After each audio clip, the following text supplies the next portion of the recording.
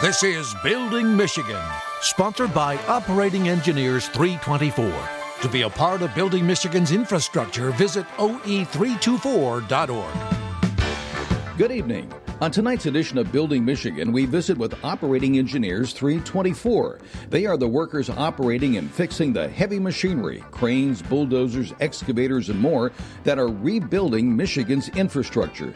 They also represent stationary engineers who keep complex boiler and HVAC systems running, as well as many workers in essential industries like healthcare, education, and building maintenance. Tonight's show is about opportunities. We start out with John Hartwell, Operating Engineers 324 Career and Outreach Representative. He's going to talk about the upcoming Michigan Construction Career Days, as well as other opportunities for youth around Michigan to learn about opportunities in the skilled trades.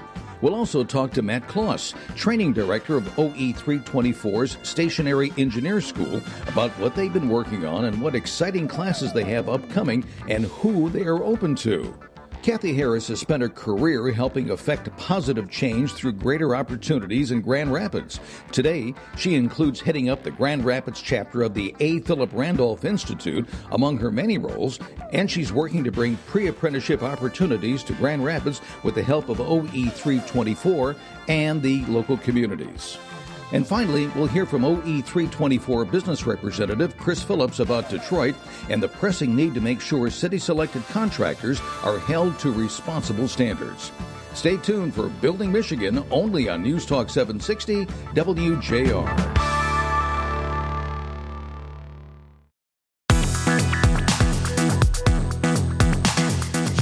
Welcome to WJR's Building Michigan show. I'm Ken Rogalski. We kick off this evening's program with Mr. John Hartwell from Operating Engineers 324's Career and Outreach Representative. John, so good to have you. Welcome.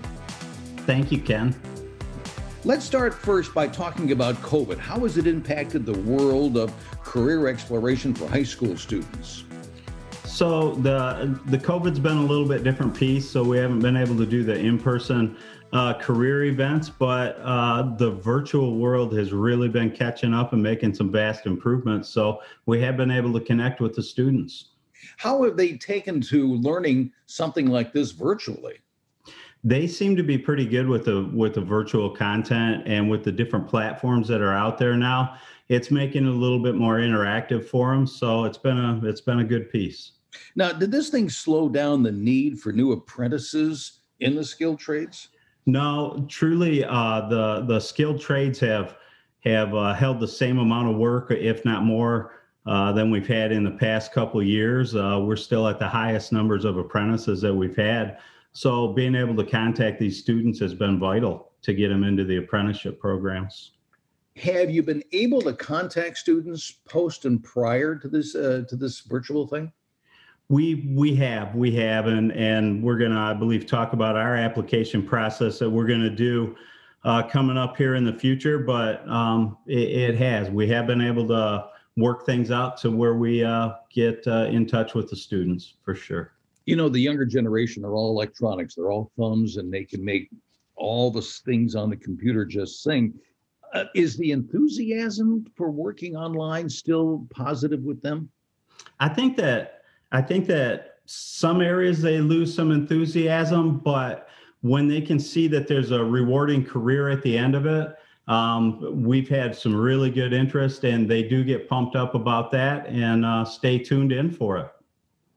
Does not having them in the field kind of take the air out of the balloon, so to speak? Not being able to do the hands-on piece with them for career exploration probably takes a little bit of enthusiasm out of the piece for the students, but to be able to still do the career exploration with us virtually is the next best thing. That's the best we can do right now, Ken. I mean, standing next to a bulldozer is pretty exciting. It beats a picture any day. It is, and hopefully we can get back to that soon. Talk to me about construction career days. What's a typical year like, and how have you guys adapted because of COVID? So a typical year on construction career days, we would have all of the construction trades in one spot, generally out at our Howell facility, where the students could come in and pound nails with the carpenters, do a little bit of welding with the pipe fitters, operate heavy equipment with us. And that's just not possible with the COVID this year, with the pandemic still going on. So we're going to do a great virtual event for them, to where each trade would have their own booth. They can come in, visit, and still get that career exploration piece completed. Any idea when you may start the actual hands-on classes yet? Well, so we, as far as the career exploration, we're hoping that sometime midsummer, maybe fall, things will clear up enough to where we can start that hands-on piece again with the students. Now, who will students have an opportunity to hear from at Construction Days?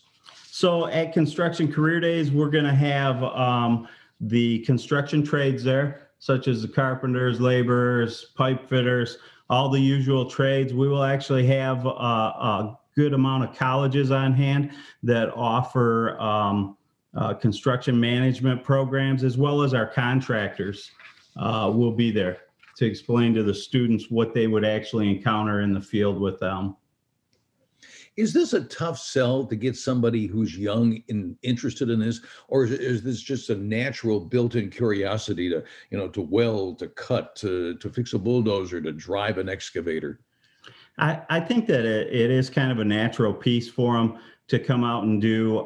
We've done a lot of outreach over the past 10 years, and I think that students are gravitating back towards the skilled trades more than they have in past years. We had a little bit of a skills gap going on there, and I really think that the students heading back to the skilled trades is a good trend. Have the younger people figured out that, hey, I can start this. I don't have to get into a lot of debt. I can come out with a job waiting for me, rather than going to college and, maybe hit or miss. It's going to take me 4 years, 6 years, 7 years to get a diploma. And then if the job market's tight, I'm not going to be able to find a job. Have they figured it out yet? I think that they have, and I think that it's really coming back through the school systems, through the CTE programs themselves, through all the instructors that we talk to, that the students realize this is a true earn while you learn model, and that is a great career with great benefits at the end of the day. What are you hoping, excuse me, at the end of Construction Days, what are you hoping the students are going to come away with? So I would hope that the students come away with 1 or 2 trades that they would like to specialize in. They're going to have the contact information so that they can reach back out to that trade, get more information in that area. But moreoverly, I hope that they have a great career exploration event where the students might see some things they didn't even know existed out there for career opportunities. Funny you bring up, didn't know that these jobs existed. What happens when a student gets into the program? They say, maybe I want to be a welder, but yet they think, or they see something that they're a little more interested in as they progress down the line. They can still go back and learn this and go after what their hearts desire. For sure. No different than a college student starting out with one major and moving over to another. The same thing happens in the trades. I myself started out as a carpenter and decided that heavy equipment looked pretty neat, so went that route. Was it hard for you, for being a carpenter, to get into the heavy equipment repair? Was it a difficult learn? It actually was a nice transition, right? I knew how a job site worked. I knew how the industry worked, and it was just another tool in my box to pick up, for sure. Now, the operating engineers have an upcoming apprenticeship application period. When's it start? Is there a time frame? Is there a deadline? Yep. So we're going to do online applications June 7th through June 11th, and they can get all the information on the applications by going to oe324.org. And that's all they have to do? They can do this all online? They can do it all online. And some of the requirements, they'll need a valid Michigan driver's license, high school diploma or a GED, work keys testing, which we can get generally through Michigan Works or some of the community colleges. We actually have a hot link on our website that will notify them of where they can get the work keys testing accomplished at. All of those pieces get uploaded with their application, so it's all done online. How quickly can they find out if they were accepted? So everybody that puts an application in, a valid application complete, moves on to the next piece of the process, which would be an evaluation with us.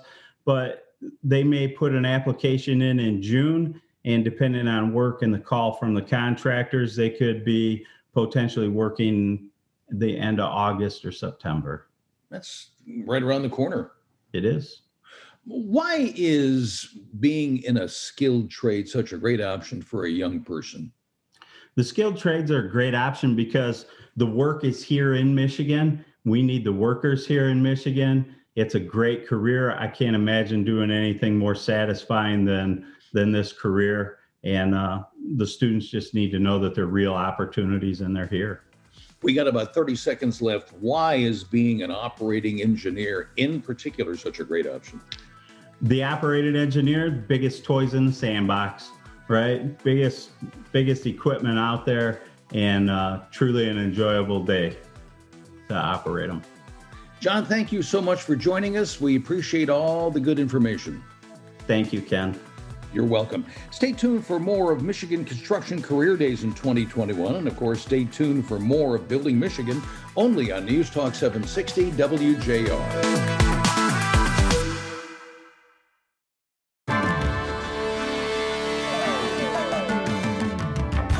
Welcome back to WJR's Building Michigan. I'm Ken Rogolski. Operating Engineers 324 recruits and trains the heavy equipment operators and technicians doing all the heavy construction around the state, but they also have a very strong training center right here in Detroit where they educate the next generation of stationary engineers. This evening, we talked to Mr. Matt Kloss, who heads up OE 324's Stationary Education Center. Matt, good to see you again. Great to see you, Ken. Thank you. Let's start at the beginning. Let's do a quick refresher. Stationary engineers, what do they do? So stationary engineers maintain high and low pressure boilers, diesel engines, turbines, generators, pumps, condensers, and compressors. They monitor various meters, controls, and gauges that are attached to the equipment to make sure they're running properly and make adjustments whenever necessary for proper efficiency. So it sounds to me like they're stationary engineers at work at places that we go to every day, radio stations, hospitals, schools, you name it. What are some of the OE 324 stationary engineers working at today?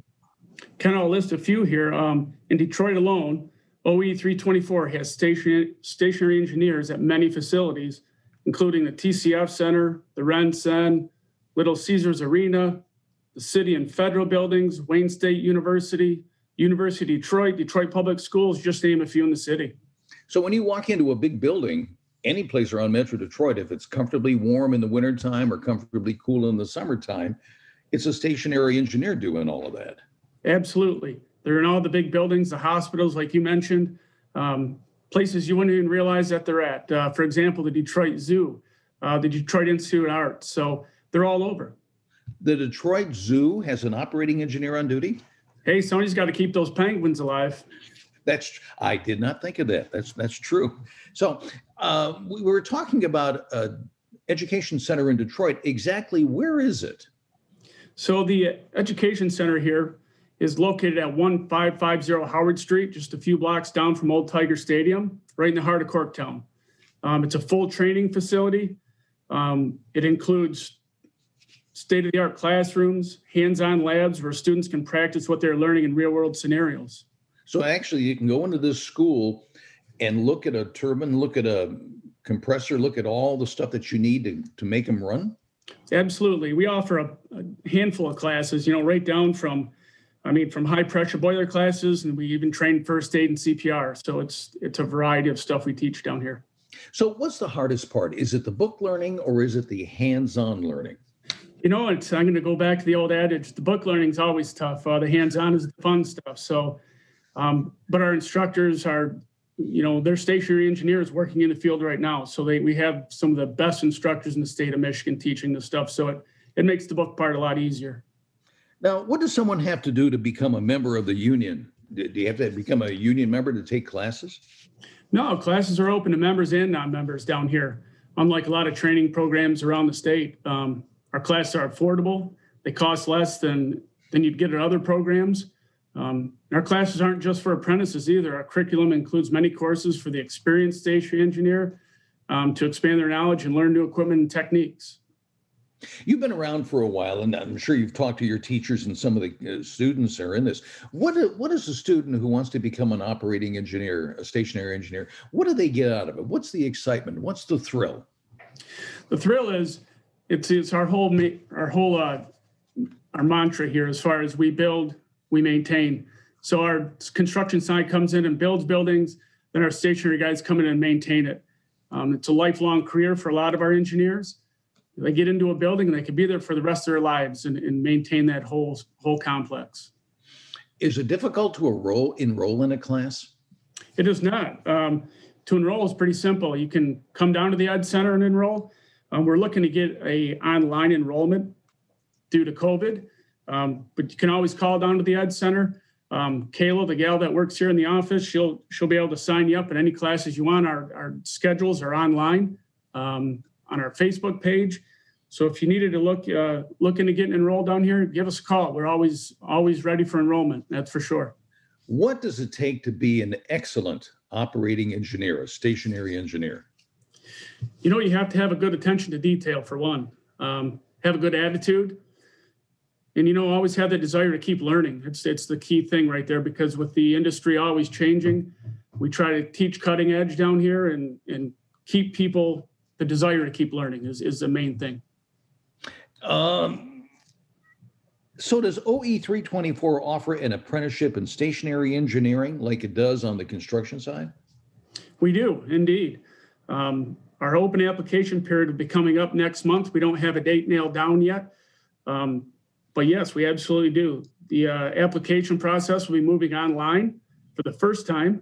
Like I said, you can check it out on oe324.org or check our Facebook page out because it's always updated on that rather quickly. You said attention to detail is one of the things that really makes a good stationary engineer. Is it just reading the dials, or do you really have to go through and clean the equipment, replace valves? What specifically do you have to do? All of that, Ken. It's this equipment that these operators operate it's high tech, very expensive equipment. They come through this training program, especially like the apprenticeship. When the apprentices come through, they learn from the ground up, and they get into the workplace. For example, LCA. They'll work with the journey person and get that equipment figured out. They're making the ice over there at LCA. It's pretty important to keep that at the right temperatures. It's not only reading gauges. There's a lot that goes into it. And our instructors here, teach these students that come out of here exactly what equipment they'll be working on. So it's pretty special. And don't forget at LCA, there's ice on top and there's ice in the basement too. Yeah, there sure is. Unbelievable stuff.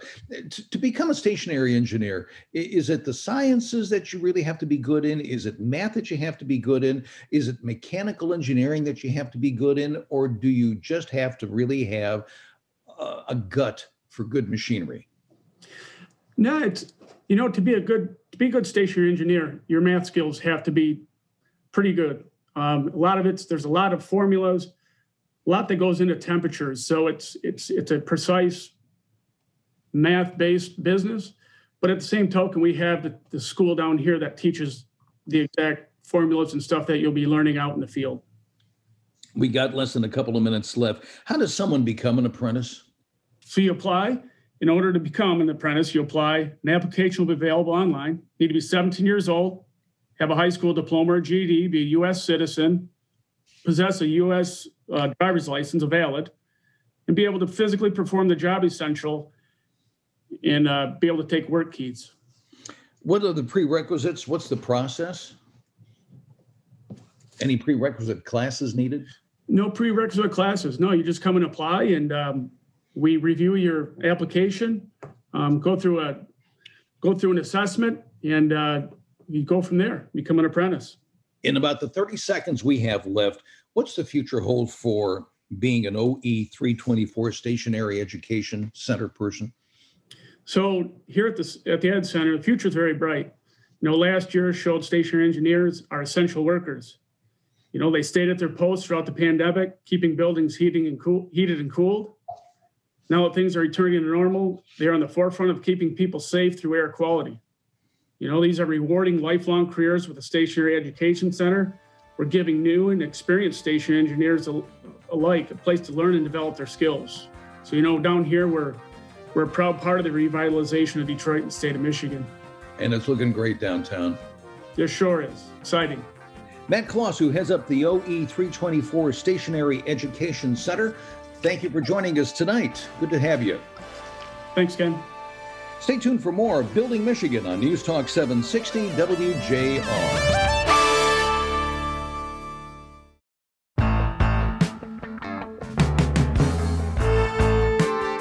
Welcome back to WJR's Building Michigan on News Talk 760 WJR. I'm Ken Brogolski.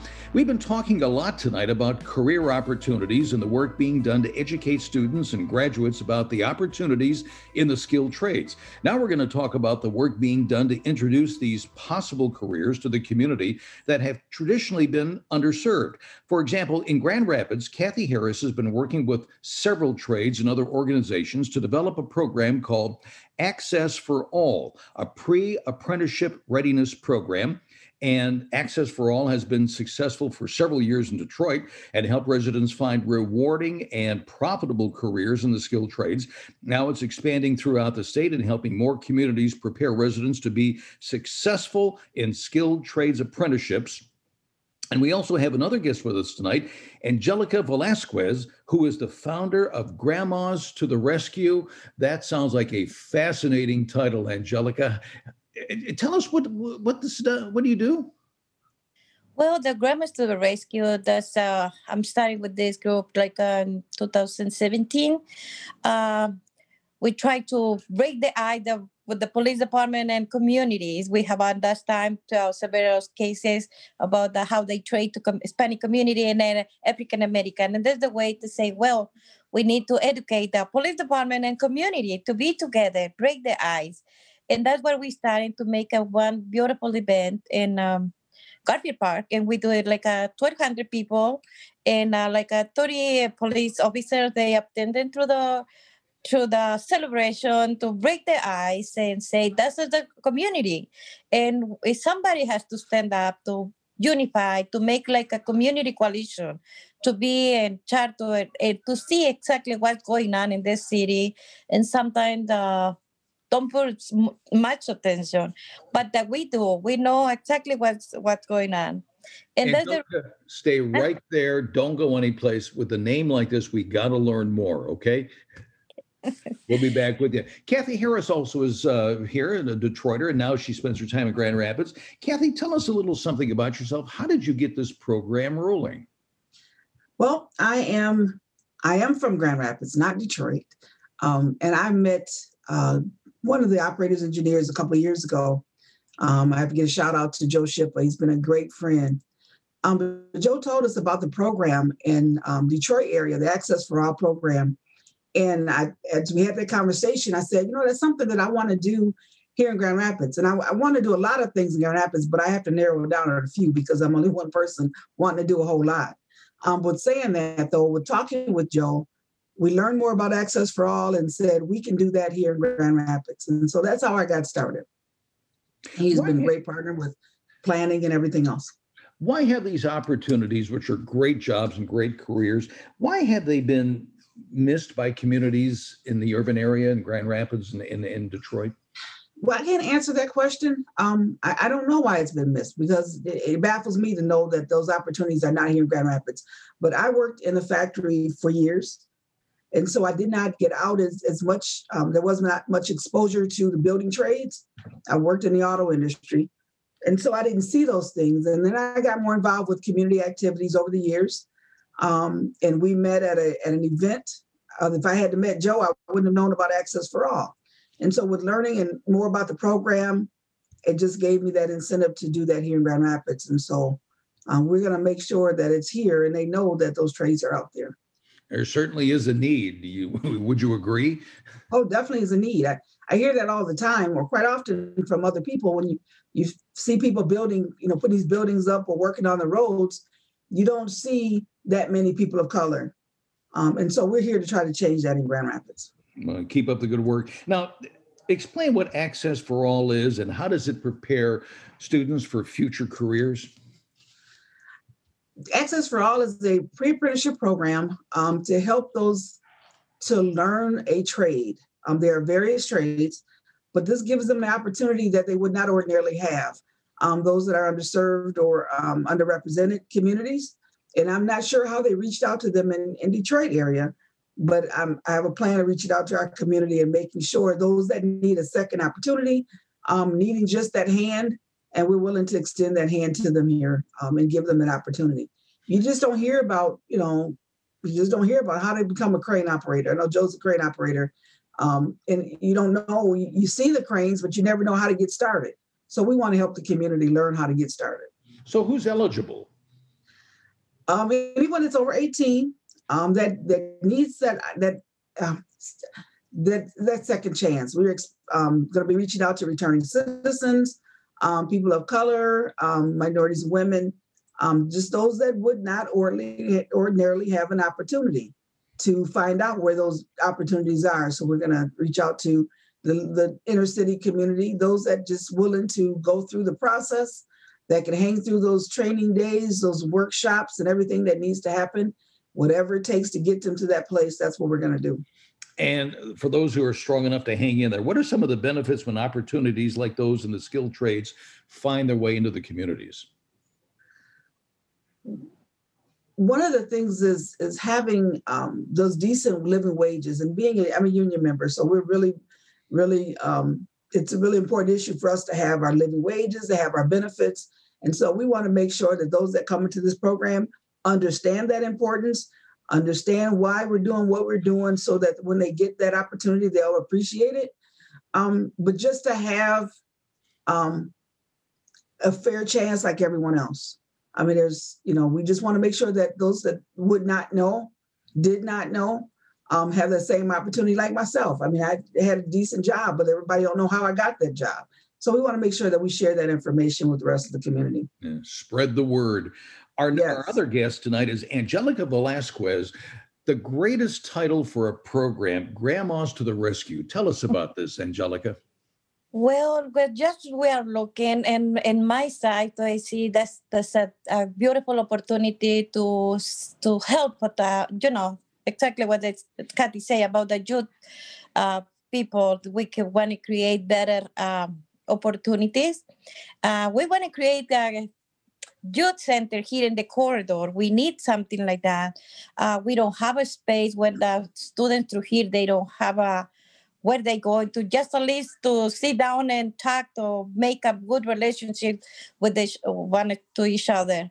But the Grandmas to the Rescue, we have a lot of vision and mission and passion together to organize this community. We have in my mind is to hope so God give us opportunity to build some like a 12 apartment to incubate families in disaster. This is our concern about there's a lot of women, they have a lot of needed, and we are here. We have the second chance to serve through these people. Angelica, we've got less than a minute left. 2 quick questions. What are some of the benefits that you teach to help people raise their own food, and how can we all get involved?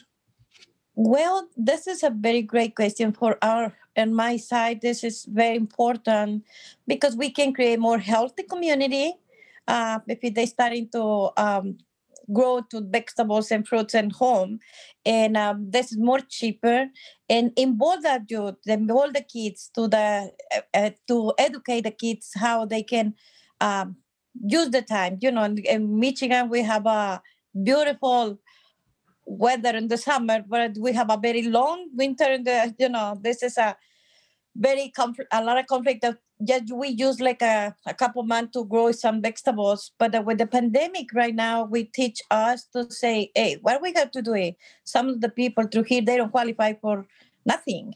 And we have to starting to do something. And my side is to see in each home, they have to own food. They can start and grow.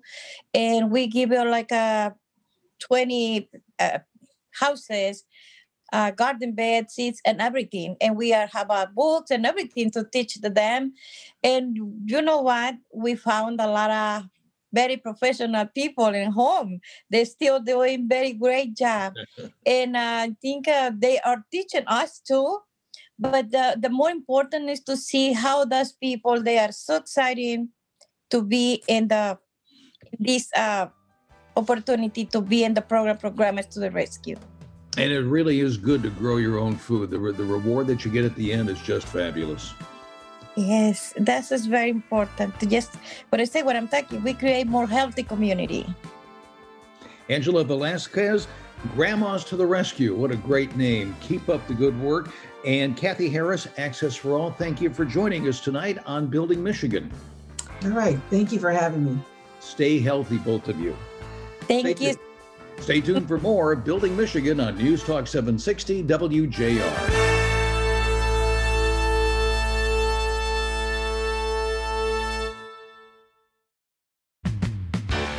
Welcome back to WJR's Building Michigan on News Talk 760 WJR. Ken Morgulski here with you. One topic we have heard a lot about lately is the selection of contractors for municipal projects. To OE 324, it's important that contractors be held to a set of criteria that offers benefits to the community and safety to the workers. We welcome Chris Phillips, Operating Engineers 324 Business Representative. Christian, good to have you. Thanks for having us, Ken. You're welcome. And Dan McKernan, an old friend from OE 324, the Communications Director. Good to have you again, Dan. Good to see you too. All right. Chris, let's start with you first. Tell me what makes a responsible contractor.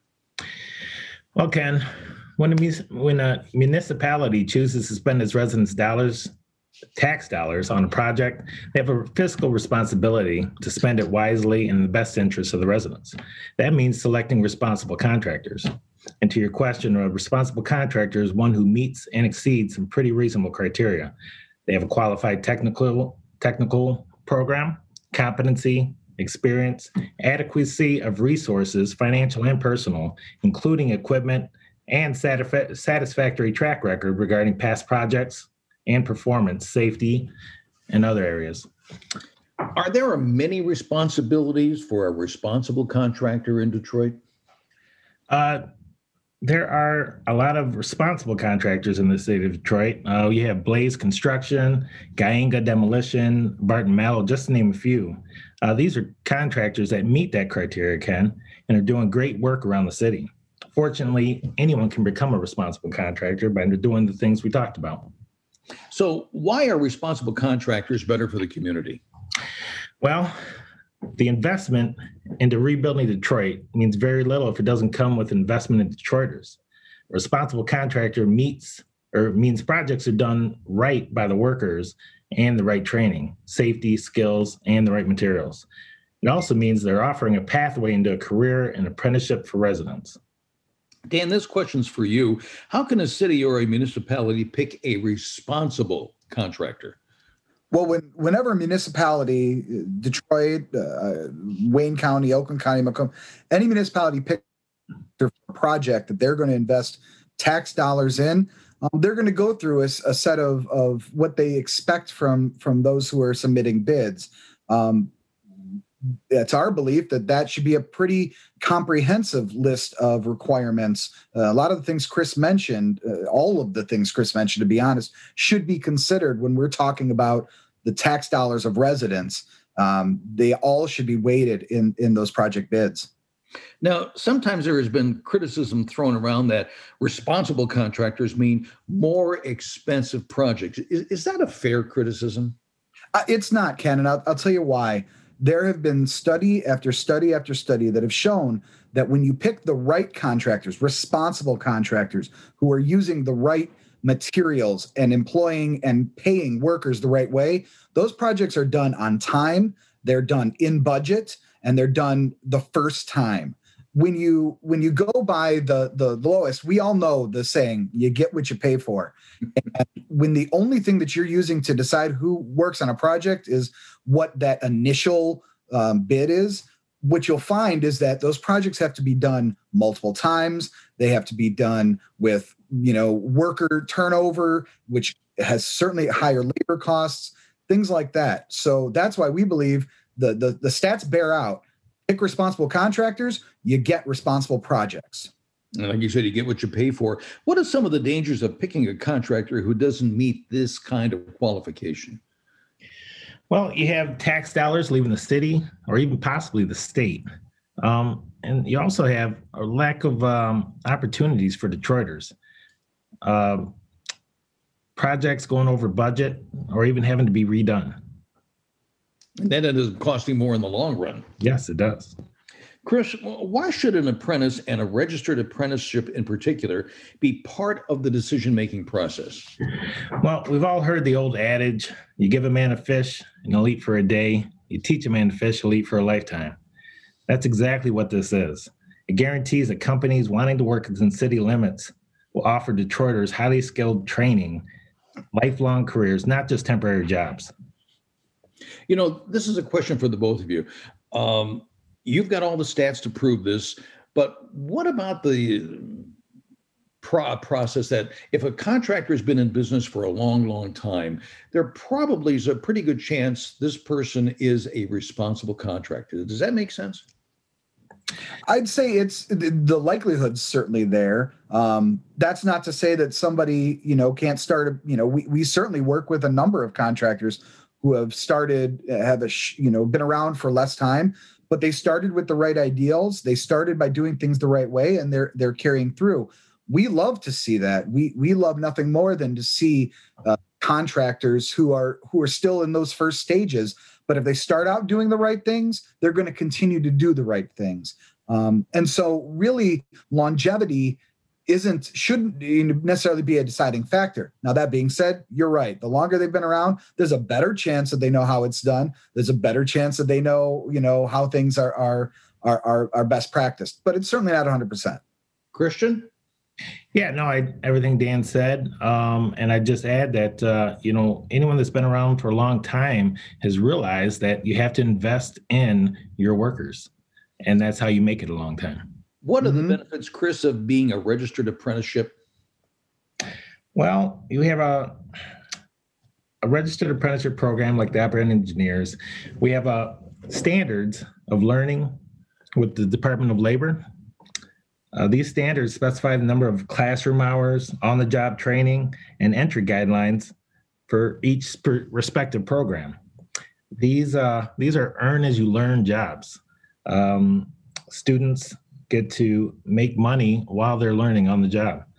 It also means they're being paid a fair wage set by federal standards.